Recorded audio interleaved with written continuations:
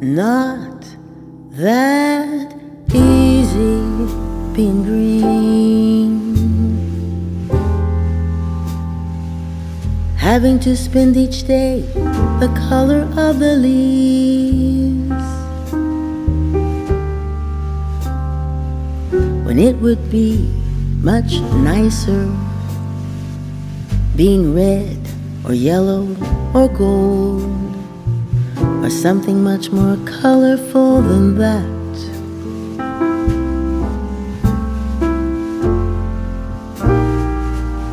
It's not that easy being green. You seem to blend in with so many other ordinary things, and people pass you over 'cause you're not standing out like flashy sparkles on the water or stars in the sky.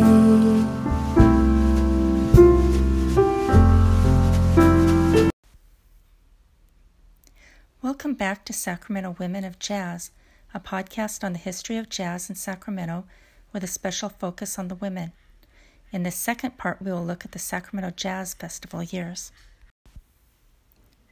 We have been listening to Sacramento jazz vocalist and band leader Vivian Lee sing Bein' Green from her CD Let's Talk About Love.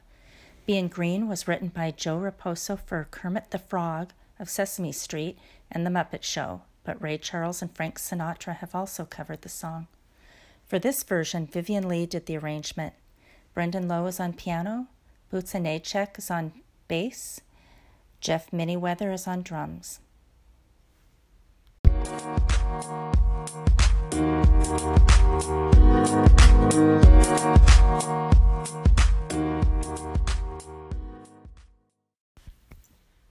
As we heard in the first part of this podcast, Sacramento has had a love-hate relationship with jazz since the genre's early days. Jazz was risky, dangerous, historian William Berg said. It becomes this music of the disenfranchised. Jazz joints had a certain ambiance, Sacramento social activist and jazz enthusiast Joe Debs explained. They were dark, smoke-filled places. You had to have a drink in your hand, he said. Greenwich Village in New York City gained a reputation as a counterculture center with beatniks listening to hard bop jazz. Let me just be frank, Debs said. That's when people smoked a lot of weed. A lot of people said you had to be high to understand jazz. It was complicated. Weird beats mean hard beats. But jazz had moved into the mainstream here in Sacramento. In 1954, Shakey's, named after one of the co-owners, opened its first pizza parlor at 57th and J Streets. The employees dressed in barbershop quartet-type clothing, and local jazz musicians entertained diners with live ragtime piano music. The East Sacramento Pizza Place closed 25 years ago, but the one in Rancho Cordova on Matherfield Road still plays host to the Sacramento Ragtime Society once a month. In 1968, male jazz musicians formed the Sacramento Traditional Jazz Society. Sacramento's Jazz Society became the largest traditional jazz organization in the United States, according to the California State Archives Guide to Society Records. It would be 10 more years, in the midst of the women's liberation movement, before Kansas City, Missouri saw the first Women's Jazz Festival. In 1984, Republican Governor George Deukmejian proclaimed June 1984 Black Music Month in California, citing the blues, ragtime, gospel, R&B, and American jazz, and the work of the Black Music Association. The annual Memorial Day Weekend Jazz Jubilee Festival, originally known as the Old Sacramento Dixieland Jazz Jubilee, ended in 2017 due to declining interest and revenue. In its heyday, though, the mid-1980s, the festival attracted more than 85,000 people, according to the Sacramento Bee. Jazz vocalist Beth Duncan is also an award-winning journalist for Capital Radio. Here she talks about jazz's past in the capital city. It's my understanding that jazz in the West End centered around the downtown K Street area.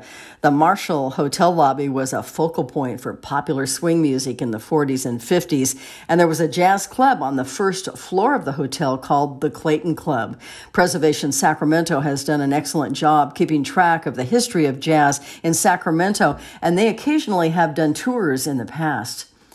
The Sacramento Jazz Jubilee, which ultimately became the Sacramento Music Festival, had a 44-year run starting in 1974 and ending in 2017. It always ran on Memorial Day weekend and was the highlight of Sacramento for all those years. Thousands of people turned out to enjoy the music in Old Sacramento, and later on it expanded to other areas such as Cal Expo. Jazz clubs have come and gone over the years in Sacramento, but one of the most popular was on Broadway in the 80s. Later on, Vivian Lee started a jazz club called JB's Lounge out of the Sacramento Inn, and that had an amazing 10-year run.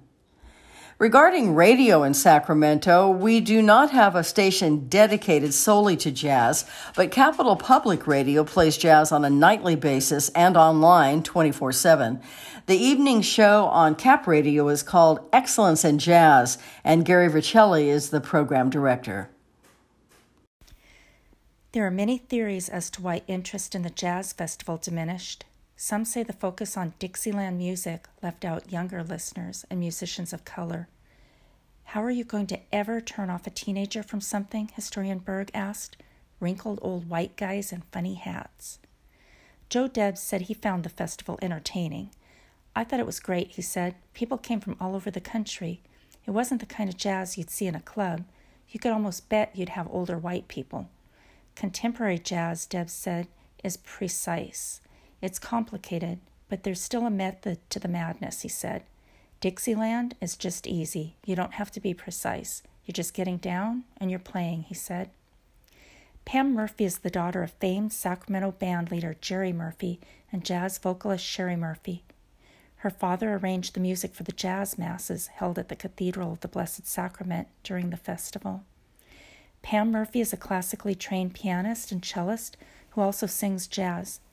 Here's Pam recalling her days growing up in a jazz household. So, you'd like to know what it was like growing up as a female in a jazz family? Honestly, what my sisters and I experienced, I don't think was any different than what my brothers experienced. Our entire family life revolved around music, and since our father taught piano in the living room of our very small home, it meant that the 5 children got up and went to their friend's house, did whatever we wanted during the day as long as we made ourselves scarce.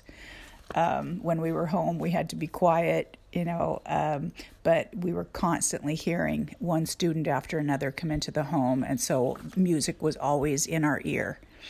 My parents gigged 6 nights a week for decades, and so what that also meant for my brothers and sisters and I was that we had a lot of unsupervised time at night. And this was, we were growing up in the 60s and 70s, which was a pretty wild time. So we didn't have the typical upbringing. Our family life was very different than other children that we grew up with or other kids in the neighborhood. I asked Pam for her thoughts on the festival. You asked about Sacramento and its importance in jazz history. Well, I'm old, but I'm not that old, so I can only really speak to the history of jazz in Sacramento during my lifetime. And I think, of course, one of the most significant things that happened was the Sacramento Traditional Jazz Society had a vision of putting together a jazz festival, similar to the Monterey Jazz Festival. And they were able to negotiate with businesses down in Old Sacramento starting in 1973 for a jazz festival. And it was very successful in its early years. It grew way beyond Old Sacramento, having venues all over the city. But I think there are many reasons that it eventually failed, some of them having to do with financing and management, of course. But from my perspective, I think it was that it was very much a Dixieland jazz festival. And although there were some other types of jazz that, were pulled in over time, it still remained throughout its entire existence as predominantly a Dixieland festival. And, Dixieland, from my perspective anyway, there's only so much Dixieland a person can listen to, and over the years, it seemed like the crowd aged, and they really didn't appeal to a consistently younger crowd. There wasn't a broad enough, I think, presentation of the various forms of jazz that were popular. And so over time, the interest just waned. It was unfortunate. The 24/7 jazz radio stations are gone, the festival is no more, and the West End clubs are all but forgotten. But Sacramento still has some jazz to offer, though patrons may have to be a little more intentional about finding it. As people got older and folks became younger, jazz took kind of a backseat to the other genres, Joe Debs said. Jazz is being put on the back burner. Additionally, COVID closed many venues. Now that we have the COVID, the spots have sort of cooled down, Debs said. Debs said jazz is something a person needs to sit down and focus on. It was to be listened to and appreciated.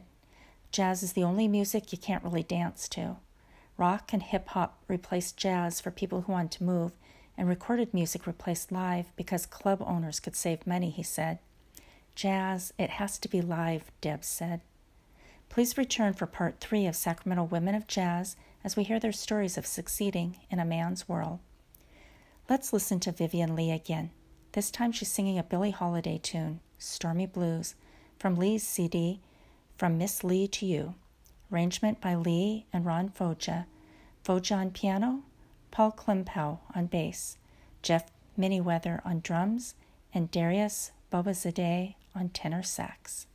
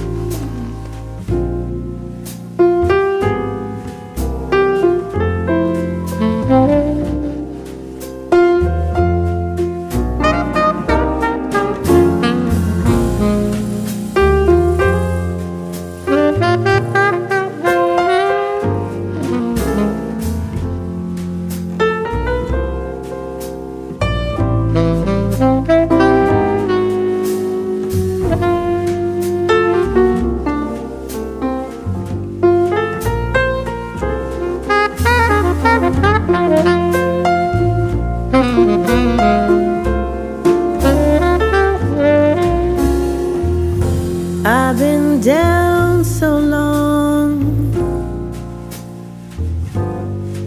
The down don't worry me.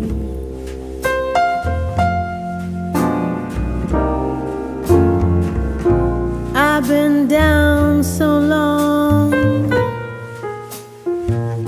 The down don't worry me.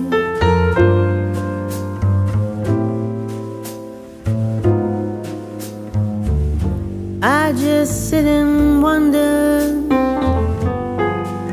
where can my good man be?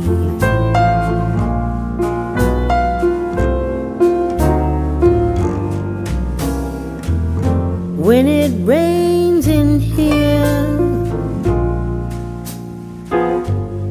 it's storming on the sea.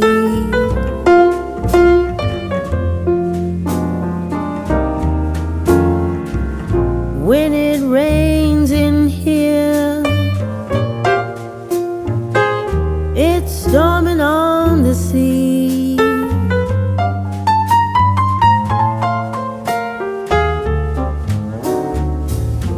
Every time I come here, everything happens to me.